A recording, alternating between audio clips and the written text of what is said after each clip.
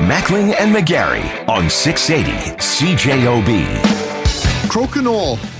Yes. A game I had never heard of up until about 3 years ago. Brett, you grew up with the game, is that fair to say? Yeah, from my adolescence, I would imagine. From grade 8, I think it was. I finally got my hands on a Crokinole. That's the first time I played Crokinole, and I have owned a Crokinole board since then. It's now 25 years old. Richard Neufeld joining us from Blue Sky Opportunities in Altona, Manitoba. Lots of great things from Altona, including our own Jeff Braun here at 680 CJOB, Brett's partner on the Couch Potatoes. Richard, thanks for taking some time with us this afternoon. How are you? I'm doing great. Thanks for inviting me. Well, thank you for delaying our visit for 24 hours after yesterday's situation here at 680 CJOB, delivering the Andrew Giesbrecht verdict live on the air. We didn't know how we were going to transition to Crokinole. Yeah, so I understand. We appreciate you doing that. Tell us a little bit, first of all, about Blue Sky Opportunities and what you do there down in Altona. Well, Blue Sky Opportunities, we're an agency that supports adults with intellectual disabilities. We provide work opportunities within the agency and also support individuals working in businesses throughout the community. We also have a senior center. We have 10 houses where we support folks in their homes, and we also support people living in their own apartments. And we've been 1954. We were founded in Altona as a school. And then as things transitioned, we morphed into what we currently are. So we've been talking about Crokinole in recent weeks because of this Croca Curl. I don't know what you call it. A display, a board, a life-size board. Life-size version? Let's go with life-size board combining Crokinole and curling. So Crokinole is a game that I love. And maybe just to describe very quickly before I pose my question to you, Richard, Crokinole, it's a game that where you flick discs across the board and you try to knock off the other person's disc all while it's sort of like curling, I guess. The more discs mean more points. Anyway, that's a really sort of pedestrian description of the game. What is your attachment to Crokinole at Blue Sky Opportunities?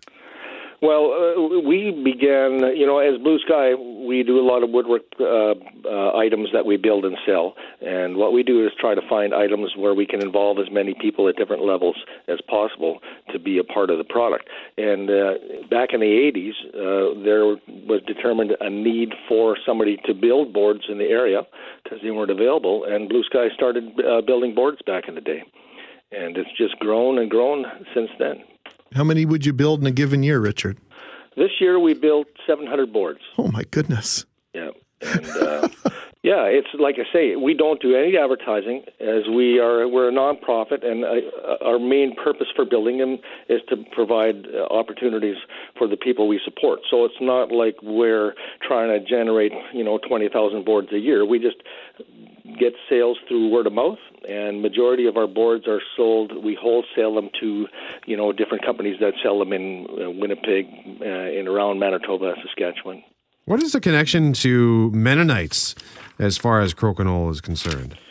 Well, I understand it started in the 1800s, and I'm told that it was a Mennonite from the Ontario area that founded or started the first game. And it's just I don't know, I can't tell you why Mennonites have a fascination with it. Maybe it's because we're cheap and it's not a lot of money. You don't have to add batteries to a Crokinole board, So, but it's, winters are long in Manitoba, and it's just a game that you can involve a lot of different people in at a lot of different skill levels. And the Mennonites call it, we have a Low German term for it, it's called Schnipsbrat.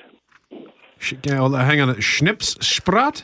Well, Schnip refers to, because an old school player, you play with your finger, where some people play with a cue now. So the Schnip is the term that describes hitting the disc with your finger. Right, kind of that flicking action. Yeah, exactly. And Brat is the name for a board in Low German, so it's Schnipsbrat. I love it.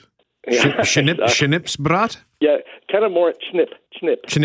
Yeah, there was you it like go. a CH? Okay, sorry. You're such a linguist, McGarry. I'm trying so impressed. I want to get you it could right. be a Mennonite, man. I'll tell you, you're that close. Well, I also like this game. Did you say some people use a cue?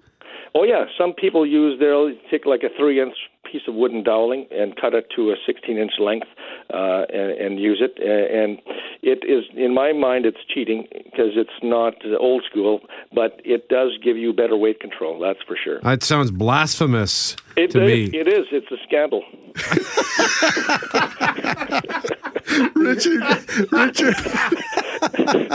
Richard Neufeld, we didn't know you were going to be comic relief, informative, and teaching us language today, but you've been all three. Tell us how folks can learn more about Blue Sky Opportunities. And it's not just crokinole boards that you make. You do some other fascinating stuff woodwork-wise as well. Yeah, exactly. We make something that some older folks might remember as these clothes dryers. It's a wooden clothes drying rack that your grandma may have had in her house.